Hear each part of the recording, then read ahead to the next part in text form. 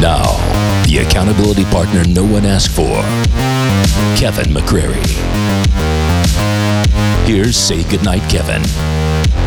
Welcome, ladies and gentlemen, to the Say Goodnight Kevin podcast, the official podcast of the Say Goodnight Kevin YouTube channel. I am Kevin. If you just happen to stumble across the podcast and are brand new to any of the content that I make, welcome. On my channel, I review movies and check out trailers, talk about life-changing ideas, probably at some point on accident. My most popular videos happen to be my Christian movie reviews, where I hold Christian movies up to the same standard as other films. And then right here on the podcast, what I plan to do at least is to expand on some of those ideas that I present in my videos and in my reviews by talking to some of the people who work behind the scenes or are involved in the films that I sometimes make fun of, which is exactly why I'm very honored to have the guest that we have here today, and you'll find out as we go throughout the episode exactly why I feel that way. It is the one and only, probably not the only, Doug Johnson. Welcome, Doug. Welcome to the show. Hey, thank you. Awesome to have you here, man. Now, I would go ahead and introduce you, but I feel like you would know a lot better than I would who you are, so why don't you tell me who you are and what do you have going on? Again, I'm Doug Johnson. My wife is a pro-life advocate and speaker and all things awesome, Abby Johnson. We have a movie coming out called Unplanned, and she has a pretty good following on Facebook. She talks about a lot of things involving abortion and the pro-life issues. And I have a Facebook page called Doug on Tap, and it's more about me being a stay-at-home dad. And so I stay home with all our kiddos while she goes out and saves the world. And I talk about all things movies, wrestling, babies, bacon, having an awesome beard. Yeah. Just trying to be a man at home. Very progressive, and yet I'm assuming that you're joining me today and not Abby because you are a man who wants to control women. Yeah. Is that what's going on here? Yeah, I stay at home and I send her out to make all the money for flannel shirts and beard oil. And beard oil. Yeah. It's very expensive looking. You do have a solid lumberjack beard. Thank you. For Halloween this last year, I threw on a flannel shirt and grabbed a lightsaber, and I was a lumber Jedi. That was my costume this year. That's awesome. It's a little unfair because I can't grow a beard. I saw your soul patch in some of your videos. Way to go. Yeah, I got rid of that. You know, people made fun of me. They should. Yeah. The hard part about having the inability to grow a beard is I still grow hair on my face. So it's just a nuisance. There's no unique thing I could do with it. I hate tall, muscular, handsome men. Me too. Driving BMWs will come up to me and go, gosh, I wish I could grow a beard like you. I look at them and say, well, I'll never be 6 feet tall. I'm 5'6". Sorry, you can't have everything, handsome man. Yeah, that's life, you know. Yeah. Not everybody's got their pros and cons. Right. Which I think is the perfect segue, if it's not a bit of an insensitive pun, to get into what we were going to talk about today. For those of you who don't know, I have a I know people know I have a YouTube channel. I said it about 5 times at the beginning. But as you said, you and your wife have a movie that is coming out about your life. And I, as I often do whenever a Christian movie comes out, I did a trailer reaction video to the trailer of your movie. And I think that's how we ended up getting in touch. I think that's how that happened. I actually don't know the story. How did you end up seeing my video in the first place? Yeah, I was saying something about my movie, our movie on the page. Said something about fence riders in my post, and somebody shared your video, and I just that's really nice. They said, oh, here's a fence rider here on abortion, and I immediately reached out. I said, hey, I'm Abby Johnson's husband. I enjoyed your take. Didn't agree with everything. I thought it was solid. I mean, how do you review a trailer, right? Right. Well, it is hard because, I mean, you can pick up a thing here and there. I used to not review trailers, but since people wanted to know, I was like, well, I can tell you what I think, but I don't know how much I could say based on the trailer. Now, I'm sure people can kind of pick up on this, but I would really love to know your take on what the movie Unplanned is all about. Abby, when she first left Planned Parenthood, and she wrote a book basically about how she got there, what it was like working there, and then her exit. And what's that book called?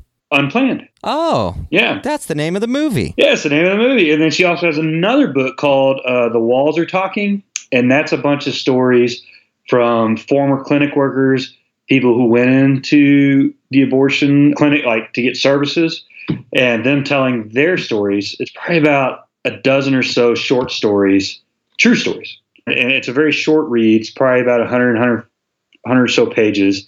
But some stories from that book also made it in the movie too. And then I got to tell the writer stuff from my blog, and that made it into the movie. So it's kind of a smushing of a bunch of stories. Now, I have seen like 7 different Christian movies that are a smushing of a bunch of stories. Yes. So that raises a few concerns for me. Go ahead. How coherent is this going to be? That's what I want to know.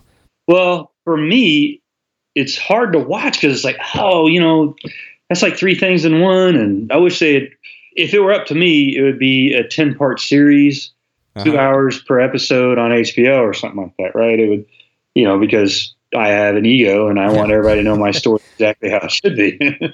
But they had to put it in 90 minutes, and I think they did a good job. There's maybe a handful of things I would change just because that's not how I would tell my story, but there's a test in patience in handing over your story to someone else and letting them do something with it.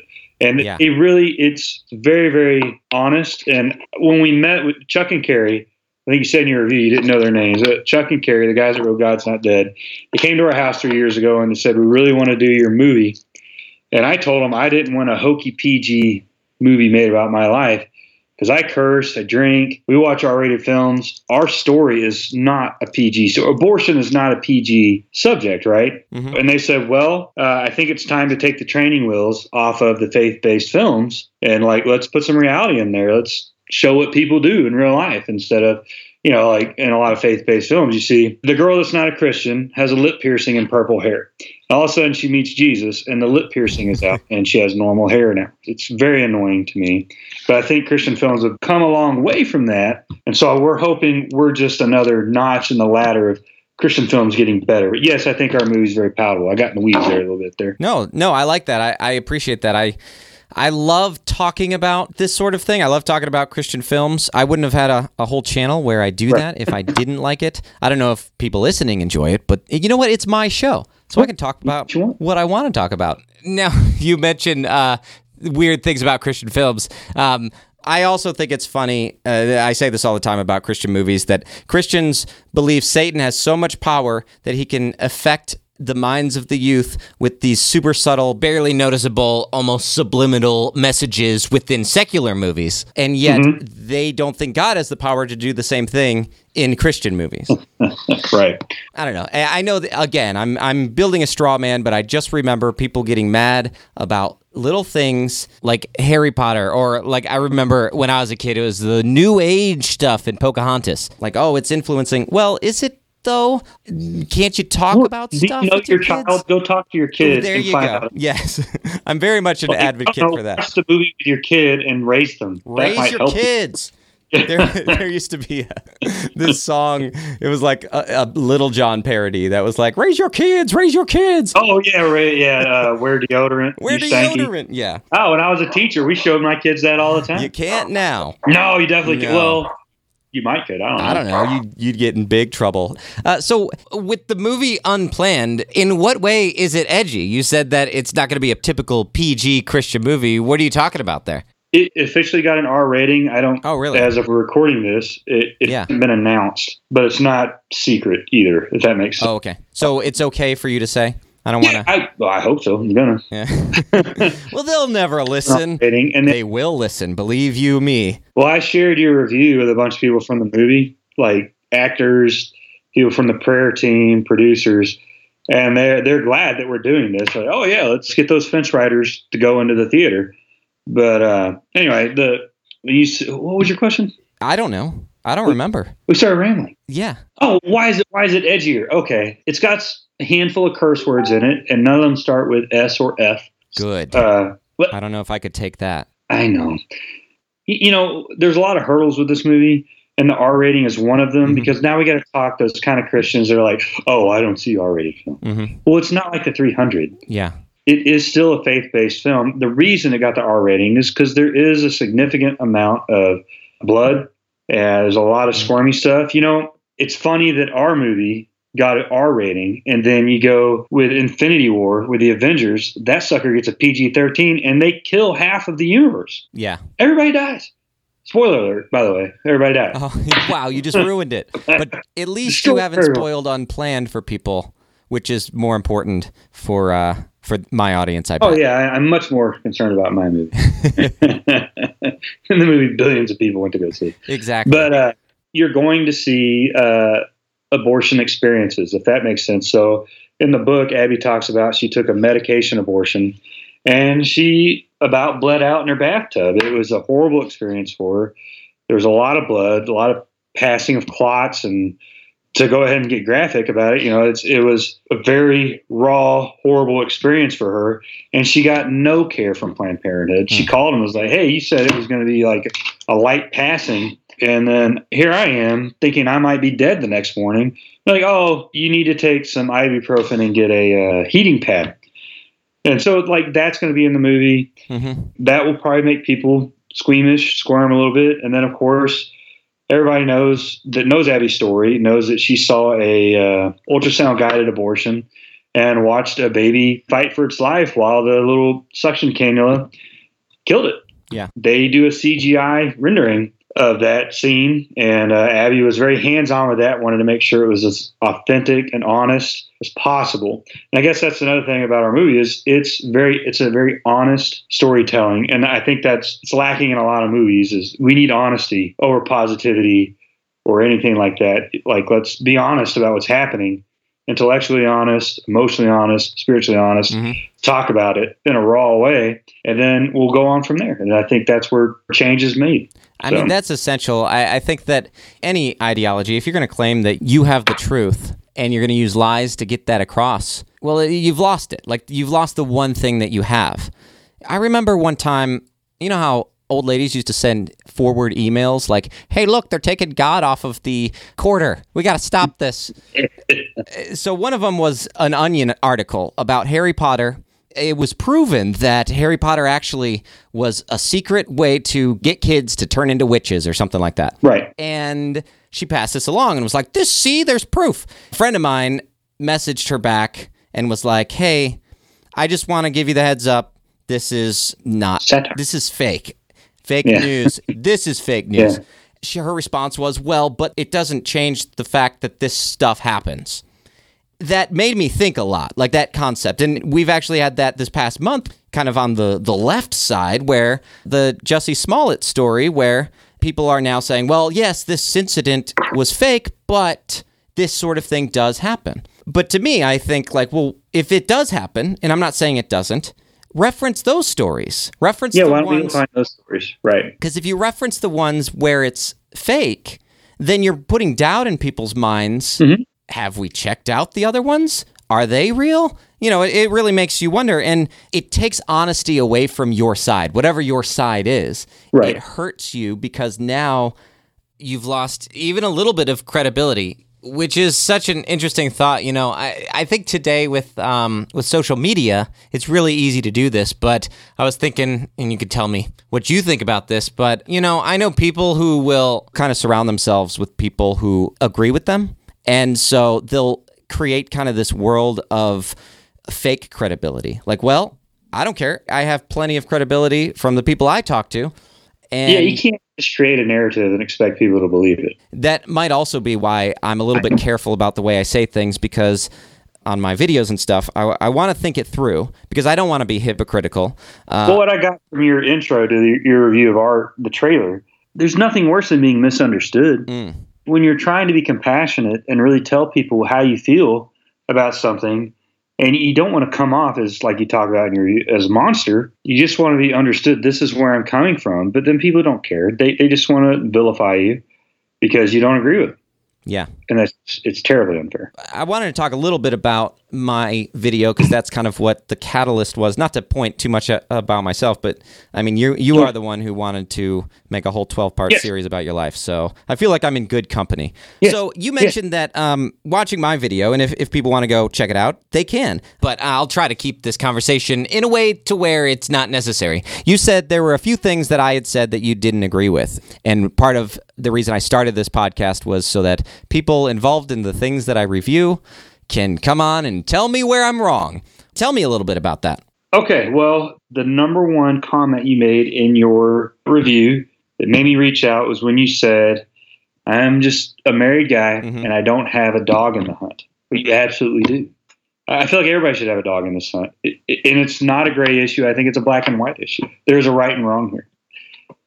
When Abby and I talk about it, we don't go around saying we don't think abortion should be illegal. It shouldn't really be a law issue. It should be a heart and cultural issue. It should be unthinkable. So if abortion is made illegal tomorrow, then what? What are women going to do? They're going to go to jail if they try to do something like get an abortion, and now you've ruined 2 lives. Yes. Well, we don't want women to go to jail for seeking out, because there's coercion. There's boyfriends, parents, family, churches even that go out and tell these women, no, you got to have an abortion. We have a son who we adopted. His name's Jude, and he was conceived in rape. Because he was conceived in rape, his life was rejected time after time. His birth mother went to church, and his church was like, you can have an abortion. It's okay because you were raped. No, it's not his fault. It's not her fault.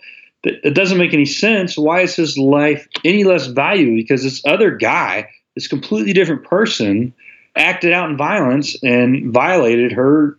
I see doctors, the people that coerce them into abortion, people trying to sell the abortion. Maybe they need a little jail time. We just don't really see women. They're just another victim, if that makes sense. It's like with human trafficking. Yeah. So you have a prostitute. Prostitution is illegal. You don't want women going out and selling themselves for sex, but you don't know their situation or how they got there. So why aren't we showing them a little grace, a little compassion, and helping them remove themselves from that lifestyle? You know what I mean? So there you go. That's kind of how I feel about that. Yeah. No, I mean, I'm not saying I agree with everything that you said, but I think that you're right whenever you say that we need more compassion. I agree. I'm going to play devil's advocate a lot in our conversation, Let's do that. in just as things go, just because, like I said, I am on the fence, and I don't know that there's a whole lot wrong with that. In fact, I think that that's a reasonable place to be. But I'm not on the fence in terms of whether I think abortion is good or bad. I do think abortion is bad. I think all around, I wish it didn't happen. Right. And so I'm probably one of the easiest to convince about a lot of stuff related to abortion.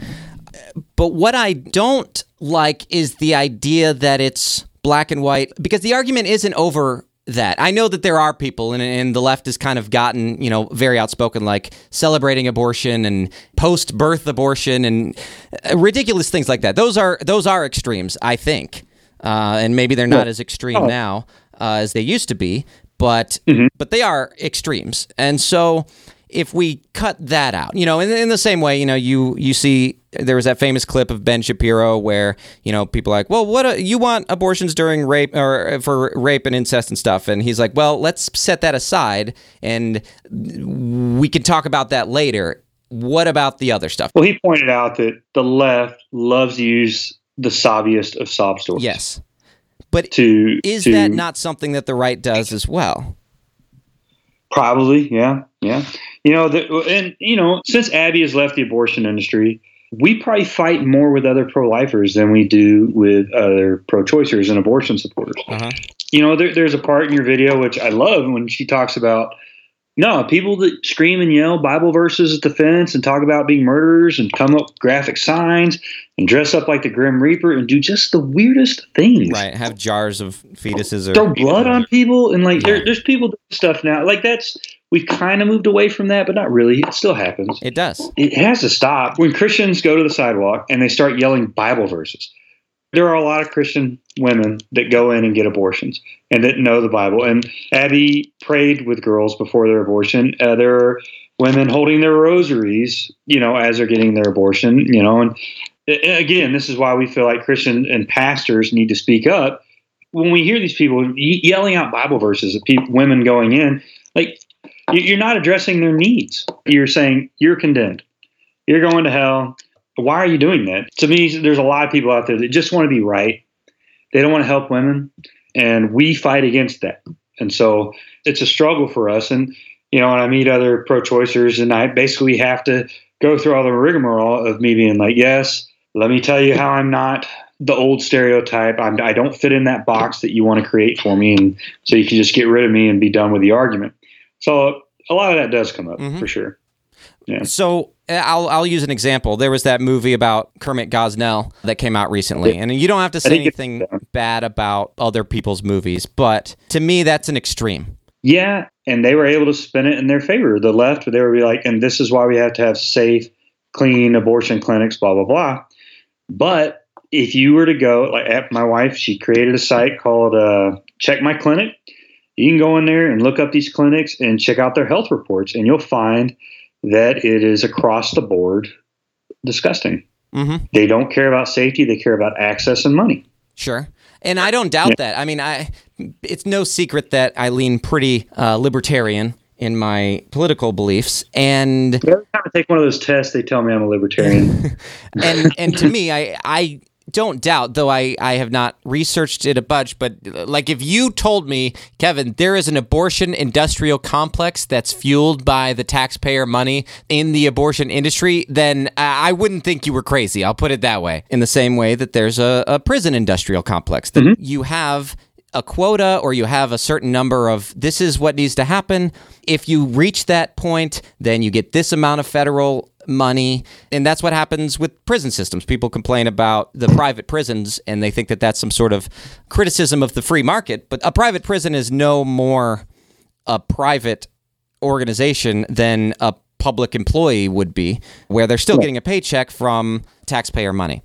And so when you have that, hey, if you're housing this many, you get this much money, for every prisoner, then you've incentivized cramming people into a small place. So there's not a lot of doubt that there are clinics that are funded by the government that have unintentional incentives created to not be the best place, which can lead to corruption. Well, it's not just the government. You'll find there's a lot of private money, private donations. Okay. Warren Buffett, he gave quite $25 million, I think, to Planned Parenthood. And basically it was so that women can't afford their abortion. He wanted to pay for it. And there may be a little bit of a race card there, too. He kind of expected certain poor folks in a certain demographic. That's kind of where he wanted to keep them. And so... You think it's more of a class issue?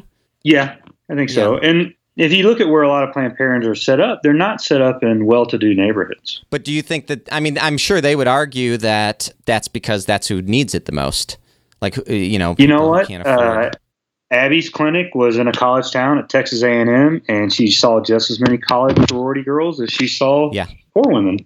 And again, it was 90% of the time, maybe more, a matter of convenience. I can't have a baby right now. I think that the argument is more, you said that it's black and white. And I understand what you mean. It's black and white in terms of like murder. Murder is black and white. Is it right to kill or is it wrong to kill?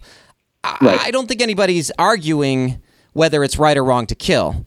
What they're arguing, or what I'm on the fence about, is more whether or not it is killing. And I think that comes down to, when does life begin? Oh, well, see, I would say conception. Right. Well, I know you would say that. And this is why I say it's a gray area. Not that I think that it's a gray area that I just, killing, that's a gray area. I say it's a gray area because there's not a unanimous consensus on this issue. You say at conception, but there are people who say that it's not conception, and I don't think they're saying that out of malice or maliciousness or because they just want to kill people. I think that they're saying that because we don't know for sure, and I think we will never know. You're not going to get a positive pregnancy test unless there's life there. I know it sounds like I'm being petty by saying this, but I'm only being petty because I'm told that it's black and white.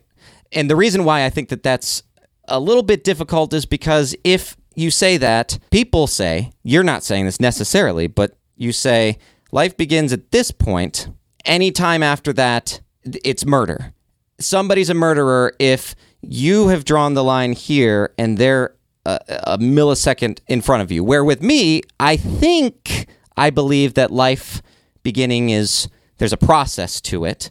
And so I'm kind of like, yeah, probably in this general area, that's when life begins. I don't know specifically, but around here. And I could still say right as that, sometime inside that process. You see that I think that the line is, it's possible for it to be a little fuzzier than black and white? Yeah, I guess for me, the gray comes in their stories and the situations for these people is, but as far as where life begins, I think it is pretty black. It's very plain for me.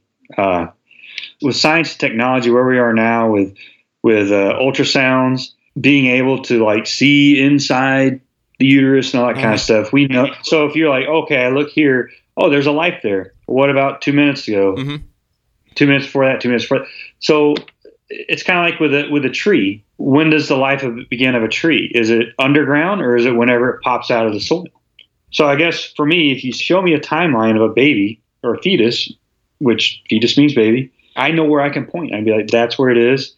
And I feel like everybody should be able to point to the same place. I guess that's kind of your question is like, well, what if I don't want to point there? Yeah, well, not so much I don't want to point there, but if that's not the right place to point, then I don't want to point there if that's the wrong place. I mean, if that's just not true, and I don't know that the jury is out, I'm not saying that the entire process is subjective, but it can be, and they're not wrong. I think this is why it's an argument. I think because we can say, we know it's wrong to murder. Most people, not all, hashtag not all people, will say murdering a baby is wrong. And then I believe you mentioned you're Catholic, you guys. So I'm not Catholic. So I will say it's not a sin for... I'm not saying this is what Catholics believe. I just know that Catholics are a little more strict on birth control and contraception, and they have a bunch of kids and stuff. But I was homeschooled, so we have a similar issue in the homeschool community of too many kids. You need to be responsible with fertility. We'll go from there. How about that? So what I'm saying is most people don't think it's a sin for a woman to have her period or for a man to ejaculate and not fertilize an egg. Right. So there is a time when it goes from being something you would flush down the toilet to something you hold precious and dear. Well, I think that, okay, so now we're getting into intentions. Well, I'm just saying that this is why, like people will say, no, Kevin, it's black and white. And I know you're not saying I shouldn't be on the fence, but I am saying people have said you should not be on the fence. This is very clear. There's no question. And I think that the reason why there is a question, why people are so adamant about it, is because it is a little bit of a gray area in the transition there. The crossfade. I'm an audio person, and so there's a crossfade between one clip and the next clip. I'm sure there's. Well, I guess there's a lot of and I'll give it the PG-13 rating. What I'm about to say is there's a lot of people that try to be like, if you think abortion is murder, then you think blowjobs are cannibalism. Okay. Well, that's not a baby. You got to have the mommy and the daddy come together one night and, love each other so much. Like, there's biology to it. We know about sex. Yeah. So, oral sex does not result in a baby. And there's only one way that happens, with procreation. And we got to kind of stop removing the critical elements, the equation of procreation. And man and woman come together, sperm meets the egg. If that gels, boom, you got a baby. That's when life begins. Before that, when you just have sperm or you just have an egg, you don't have a baby. Separate, they're just these things. But what makes it that? Because I think that it's not unreasonable. And from my perspective, even if I bought what you're saying, and I'm not trying to be like a jerk by wording it that way, but you know what? It's a fun little podcast, so I'll be a little bit of a jerk. If I bought what you're saying, I still wouldn't be confident enough to say that somebody who believes that, I know people who believe that life begins at implantation. And I know that that's not, I'm sure that's not something you guys believe, but I don't think that it's crazy, and I don't think that they're murderers for believing that. No. Because to me, I'm not confident enough to say, Yeah, well, you're 100% wrong, and I know that for sure. And maybe that's because I haven't researched it enough, but it feels like it would be something that we would say, yeah, right, but somewhere around the beginning is when life begins, and it's wrong to kill life. Well, so if the baby doesn't implant and you pass that clump of cells, baby, whatever, that life, you never intentionally killed it. You're obviously not a murderer. That's just how life happens. Miscarriages happen. Yeah. And that's by no means killing, murdering. It's not your body purposely killing a child. It's just how it goes. But I think whenever you intentionally go in and say, I'm going to go in and scrape the uterus, I'm going to go in with a suction thing, inject this chemical that's going to burn the baby alive in the uterus, whatever it is, you've just murdered a baby. That intention, I know I'm pregnant. I don't want to be pregnant. I'm going to go kill the baby so I don't have to be pregnant anymore. That's the black and white of abortion, in my opinion. So it's like your body's going to do whatever it's going to do. But if you don't, there's no intent there, right? You didn't intend to kill the baby if there's no implantation. Does that make sense? I get what you're saying. Yeah. So I think where we kind of, and the thing with the pro-choice movement, pro-abortion, they almost don't even care where life begins. I get that. I do get that. I care, though.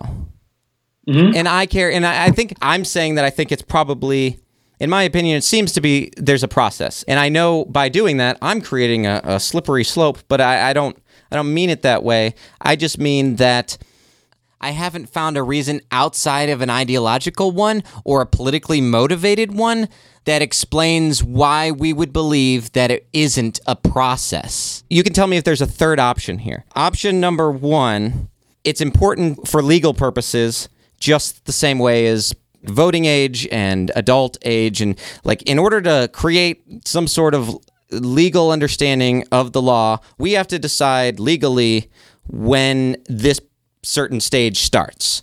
Okay. And I think that that's probably why it comes up, where to me, I don't care what I care what the law says in as far, don't get me wrong here, everyone. I care what the law says in as far as I don't want to be murdered by the government. But I don't care. The law has no moral. You probably know this better than anybody because the law says it's okay to abort. Well, that doesn't make it right. The law doesn't dictate morality, but that's why I think it comes up in that. And then the second reason I think why it's important to people in the Christian faith is because Christians believe in a soul. And so the question for them is, when does life begin? Because if there is no soul, then every argument that you make about the fetus could also be applied to an animal of any kind. I mean, you see PETA people making the same argument. Look at these animals. Meat is murder. It has its own DNA and heartbeat and brain activity. It's not a future human.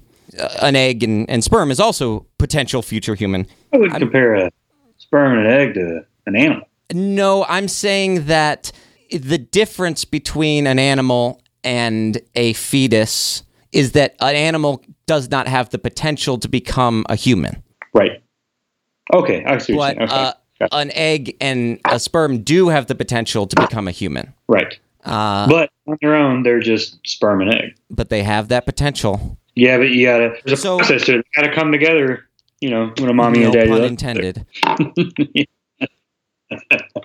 Nice. But because there's a soul, the question for Christians becomes, when does the soul start? At fertilization. So you I know that's what you believe, but that's why it's even important to Christians to ask, when does life begin? Because otherwise, it's a process, just like becoming an adult. When I say a process, I mean, we were all fertilized eggs and zygotes and fetuses and newborns and teenagers. There's a life cycle that happens, and it starts somewhere. And I know confidently as a truth, this is where it starts. And so all I can do is share what I know to be not my truth. There's no such thing as my truth. That's just one of the dumbest things anybody ever came up with. I get that. And I do think that while there is absolute truth, we don't always know. And that's, I think, where sometimes Christians can lack grace. because, again, not saying you are this way, because you've been very gracious. I think sometimes out of insecurity, Christians desire to say, well, I know for a fact. I feel that way whenever I talk to people about God. As a Christian, as a believer, I still have moments of doubt, because why wouldn't you? It makes me question what people have thought about if they've never asked, like, well, what if there isn't a God? I don't literally see him in front of me. Well, of course, you could say, well, the heavens declare the glory of God, and we can say that, but that's not always evident to everybody. It's not like, they're not always just saying it to be mean or to be vicious or because they haven't seen enough God's Not Dead movies. To me, I think it's a perfectly legitimate thing to think. Anyway, that's a rabbit trail a little bit. But what were you saying? I don't know. Well, on your thing about is there a God, and with non-Christians, a lot of pro-life atheists out there. Mm-hmm. It's not just a Christian issue. I think it's a human issue. Well, that's a great topic, because I had that written down and I was thinking about it today. I was Facebook messaging my friend back and forth about this issue. I've been reading the comments on my video, but I genuinely am thinking about this stuff.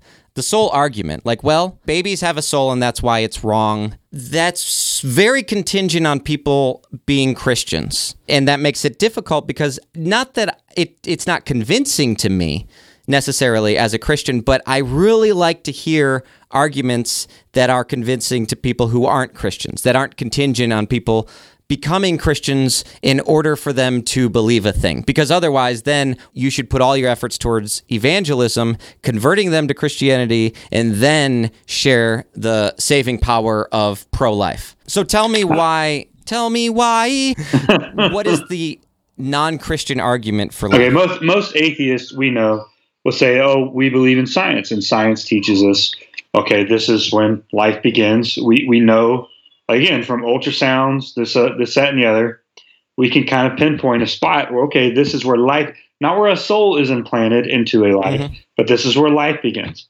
And so how can we just decide to take that life? We have a unique set of DNA here that is going to grow. It's not going to become a human. It is a human. It just starts out that way. It's not a whale. It's not a cat. It's not a book. It's not a tree. It's a human. If it's not dead, then what is it? It's alive. So in order to grow, it has to be alive. So I think that's just what I kind of find from atheists, and that's kind of their argument and why they don't support abortion. And they'll talk about, logic, science, this, that, and the other. And to me, those things lead you to God. If you're a scientist, basically you're seeking the great question is, where do we come from? Mm-hmm. Why are we here? You're trying to answer certain questions. You're eventually going to get to a creator. And so I guess that's where I kind of see as atheists. They see, okay, this is how life created.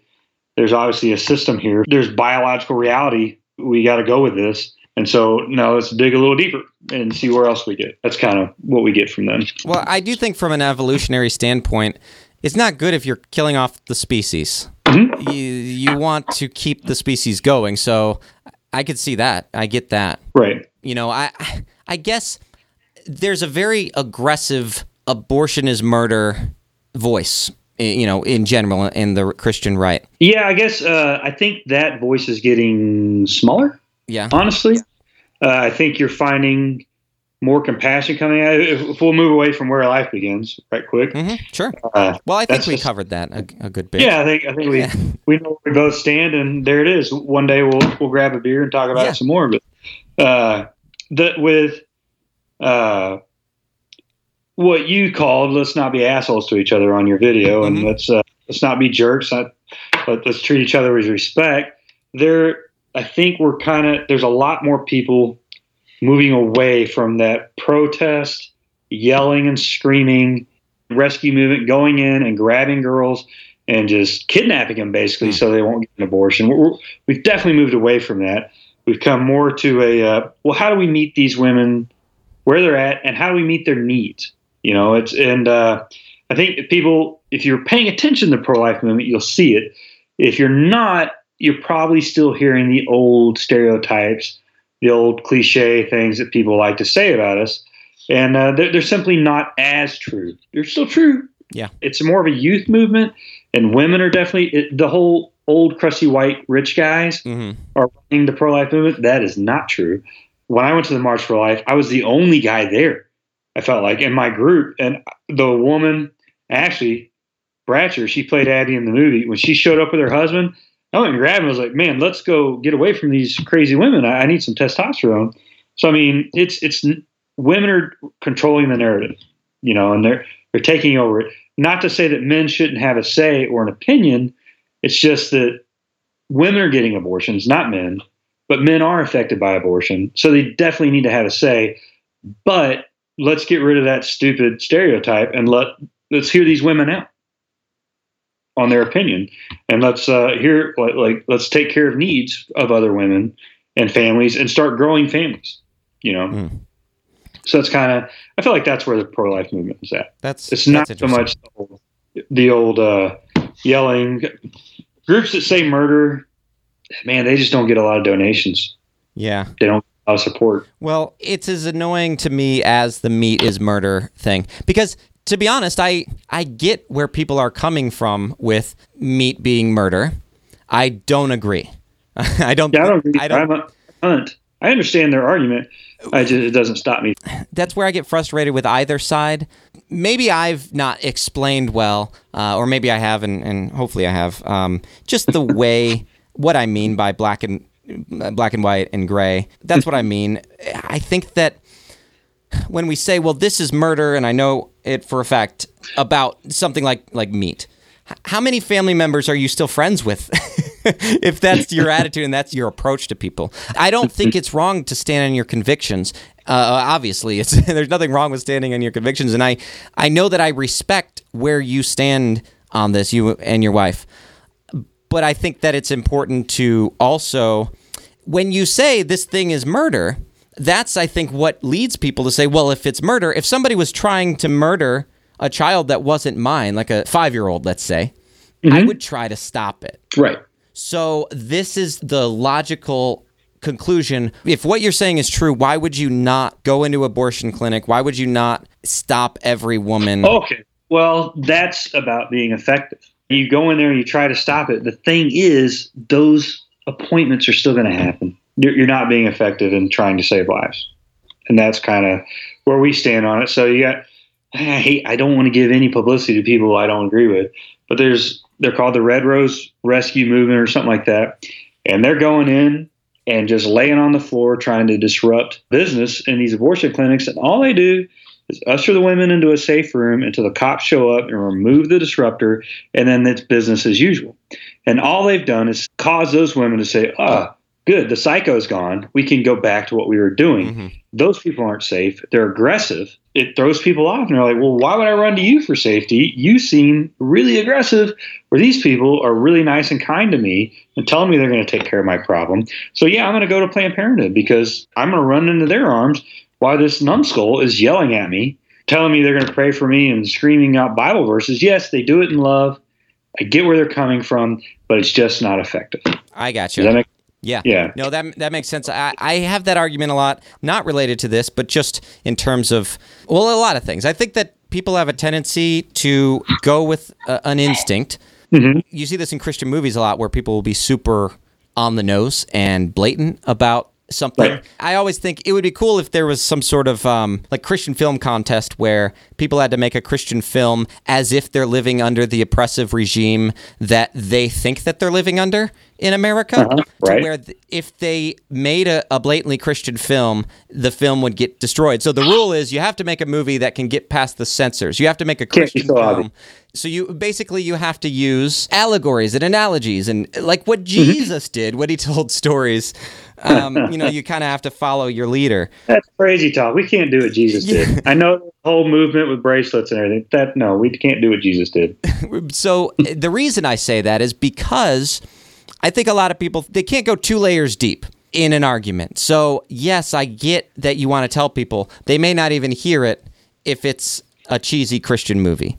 You can correct me if I'm wrong, but I think that may be somewhere around what you're saying, that like if it's in a Christian movie, it's not effective because the only people going to see it are people who already agree with you. You're preaching to the choir. Yeah, preaching to the choir, right? So where if you teach people principles, like this is how you treat people, having those principles, then that can apply to your whole life, all kinds of factors in your life. Now, let me ask, you said something about, kind of running to the arms of Planned Parenthood. However, you sent me a video of your wife speaking where was she at? Kentucky. They were trying to get a heartbeat bill passed. And basically, if they can find the heartbeat, then they're not allowed to abort. And so it was really just kind of a counter to New York. And by the way, New York is not the first state to do this late-term abortion thing. They're the 8th, 9th, 10th, 7th, somewhere in there. New Mexico, Colorado, they've all been doing this for a long time. Late-term abortion has been around for a while. And so anyway, so she went up there, and it was she testified. And so all the abortion supporters and Planned Parenthood people, they spoke first. And then they let the pro-life people go after that. And Abby basically just took notes of everything they said and picked them apart bit by bit. And basically gave her argument as to why we cannot have late-term abortion or any form of abortion in our states. And then she even kind of wrapped it up with, I know there's people in this audience that have had abortions and people who worked in abortion clinics. Here are the ministries you can go to, and we can help you. And here's how we can find healing, and kind of come together. Anyway, so it was about an 8-minute long video. Great testimony. People were loving it. So yeah, well, I'll put the link to that video in the show notes so people can know what we're talking about. That video contradicts what you said a little bit, so I'll call you out on it. Let's do it. You said that they'll run into the arms of Planned Parenthood, but according to your wife, Planned Parenthood is not such loving arms. Yeah, I get what you're saying. All right, so what happens is, so like you saw in the preview of the movie, you saw the guy standing at the fence, screaming and yelling at these girls. They're like, why is that guy screaming at me? Who's going to take care of me? Who's safer? Why am I going to Planned Parenthood? And Planned Parenthood, oh yeah, those guys are crazy, and they'll sell them out. And I guess it's fake safe. Does that make sense? Sure. Not necessarily safe, but they appear to be safe because Planned Parenthood is a softer voice, and they're more convinced. Yes, we're going to take care of your problem. We're going to remove your problem, which is your pregnancy. Whether it would be because you're in poverty or your boyfriend beats you, we don't judge. We're going to take care of it for you, and that'll be $600. Yeah. When I say they're running into the safe arm, I'm saying it with air quotes. Okay. Oh, we didn't have our cameras on. That's the issue. It's not necessarily safe, but there's the appearance of safety from the very aggressive pro-lifers who still exist out there. They're not everywhere, but they're somewhere. And you can find them. Mm-hmm. So I took a few notes while watching the video. One thing she said was that they have ultrasound machines inside the abortion clinic, basically to see if they're too old to abort. I'm pretty sure, having worked at Focus on the Family, Focus worked hard at trying to also get ultrasound machines into abortion clinics so that women could see babies. Is that connected? The ultrasound bills where women would have to see their ultrasound in a 24-hour waiting period before they aborted. But a lot of times what Planned Parenthood does is they'll take a picture of an arm, they'll close up in an arm, and be like, oh, here's your baby. Does that make sense? So, and they won't show like a full, like they won't back up and show, okay, here's your baby. They'll like show the actual baby. There's some ways around it. There's loopholes in it. And so, they try to get those ultrasounds in there, but Planned Parenthood has them solely to measure the baby, see how old the baby is, and then know what to charge depending on how far along they are, or to know, depending on the laws in that state, well, we can't do it, or we don't even have the means to do this abortion. The baby's head might be too big to fit up the suction canal, right? And so they're not able to do it. So you'd have to go to a different abortion specialist, doctor, whatever, to take care of your abortion. So like the clinic Abby worked at was basically they just did stuff within the first, I don't know, under 20 weeks, maybe 15 weeks, somewhere in there. Can't remember. It's a blur. But it was all first trimester abortion. So she said one of her arguments was she was talking about kind of how doctors act and treat people at the clinics. And she was very descriptive of that. Yes. I guess I'm confused a little bit as to how that doesn't convince me of the badness of abortion. It just convinces me more of how Planned Parenthood is bad. You see what I'm saying? Like, so if the doctors were nice and kind and loving, it doesn't change anything for me. If I believe abortion is wrong, then it's still wrong. I think it just describes the callousness of the industry, and it sends you down a rabbit hole that leads you to its greed, right? We're all here. We got to pump these women in and out. We got to get them out of here, get as many abortions done as we can because we're here to make money. But if they weren't that way, if someone was just being out of the goodness of their heart aborting babies. Got a baby yelling. Yeah. Wow. I sound real callous. This is my Kevin. How could you say these things with a baby crying in the background? Right. I have no heart. I think they figured it out.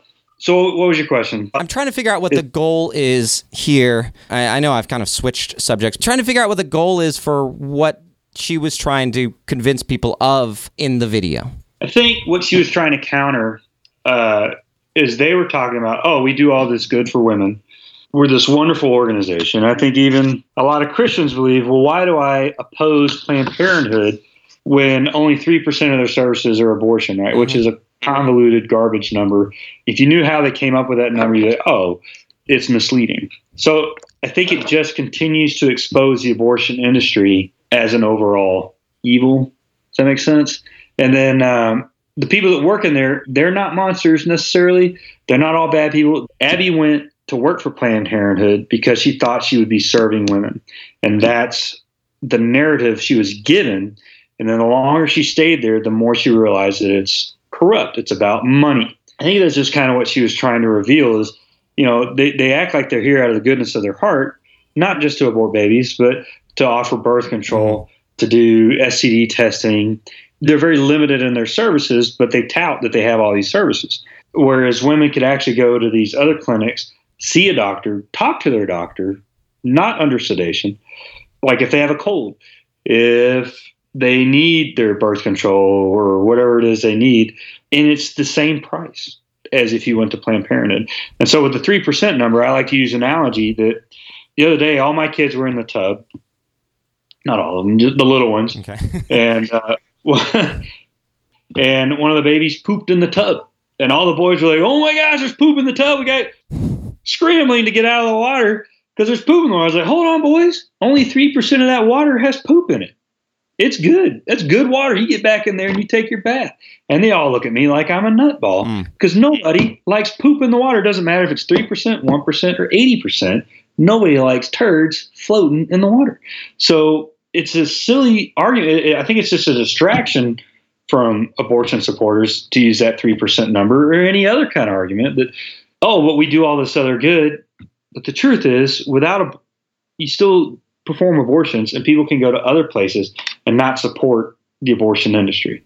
Okay. Well, I'm just thinking about, because it's very hard to find information on either side of this issue without coming across confirmation bias, conflicting opinions, stuff that even on the left, of course. I mean, not that everyone on the left is bad. I'm not saying that. But what I am saying is I think the left advocates more for government power. And since they do, I believe the government has a tendency towards corruption. Why wouldn't it? People who get to be in charge of other people will run for office. Corrupt be a people career will run. politician. If we took that career away, maybe the corruption would cease to exist as much, you know. So it's a really funny meme where somebody said, if politicians wore a jacket like NASCAR racers with all their sponsors on their jacket, then we would know who's supporting them, who's funding what they're doing. Them. Yeah. And I don't think politicians necessarily change their mind based on who's funding them. I think that they get funded because of what they believe. Oh, yeah. I think it's two ways. I mean, I know it's a chicken and an egg question, but like, there is influence. You get a check. Money influences people, and I think people who advocate for bigger government believe it more than anybody, the dangerous, corrupting power of money. So, but that's a straw man that I'm setting up. What I'm mainly saying is, you've got me convinced in that regard in terms of, I believe that Planned Parenthood has corruption in it. You don't have to spend too much time to convince me of that. Right. But I don't think you're saying that that's the problem, because if you took all that away, I think you would still have the issue of abortion there, right? Oh, absolutely. Right? Yeah, because you still have private doctors and there's some people that only do abortion. They don't provide any, like Gosnell. He was strictly an abortion provider. He didn't do anything else. And so you have that everywhere. And again, this is where Abby and I, and a lot of pro-lifers are starting to believe that it's not about the legality of abortion. We can't simply just make it illegal. We have to make it unthinkable, and that's where we as Christians have to step up and provide those basic needs for these people that find themselves in these situations. However, without judgment, again, okay, so yeah, you were having premarital sex and you made a decision and you found yourself, you got pregnant. Oh, by the way, that's how sex works. Mm-hmm. Cool, so let's learn about that for a minute. Yeah. And then now I hate when you say, I don't like applying consequences to your actions to procreation, because life shouldn't be a consequence, right? Having a baby shouldn't be a consequence. It should be a moment of joy. But a consequence we think of in a negative light, but consequences in its actual definition is just the result, cause and effect. So right. Yes, but I guess it's you have sex. I'm considering that's how babies are made. Right. Yeah. And we go from there, and we can't keep removing babies and procreation from sex. I mean, it's like, what, number 1, 2, and 3 reasons for sex, why sex exists, so the species can continue. And so it's not just about orgasms and being close to each other. Those are great. Yes, those are wonderful reasons why sex exists. But I would say those are top 1, A, B, and C reasons, right? They all go together. You can't separate one from the other. Right. I think if it didn't have those second two, we would die as a species. Yeah.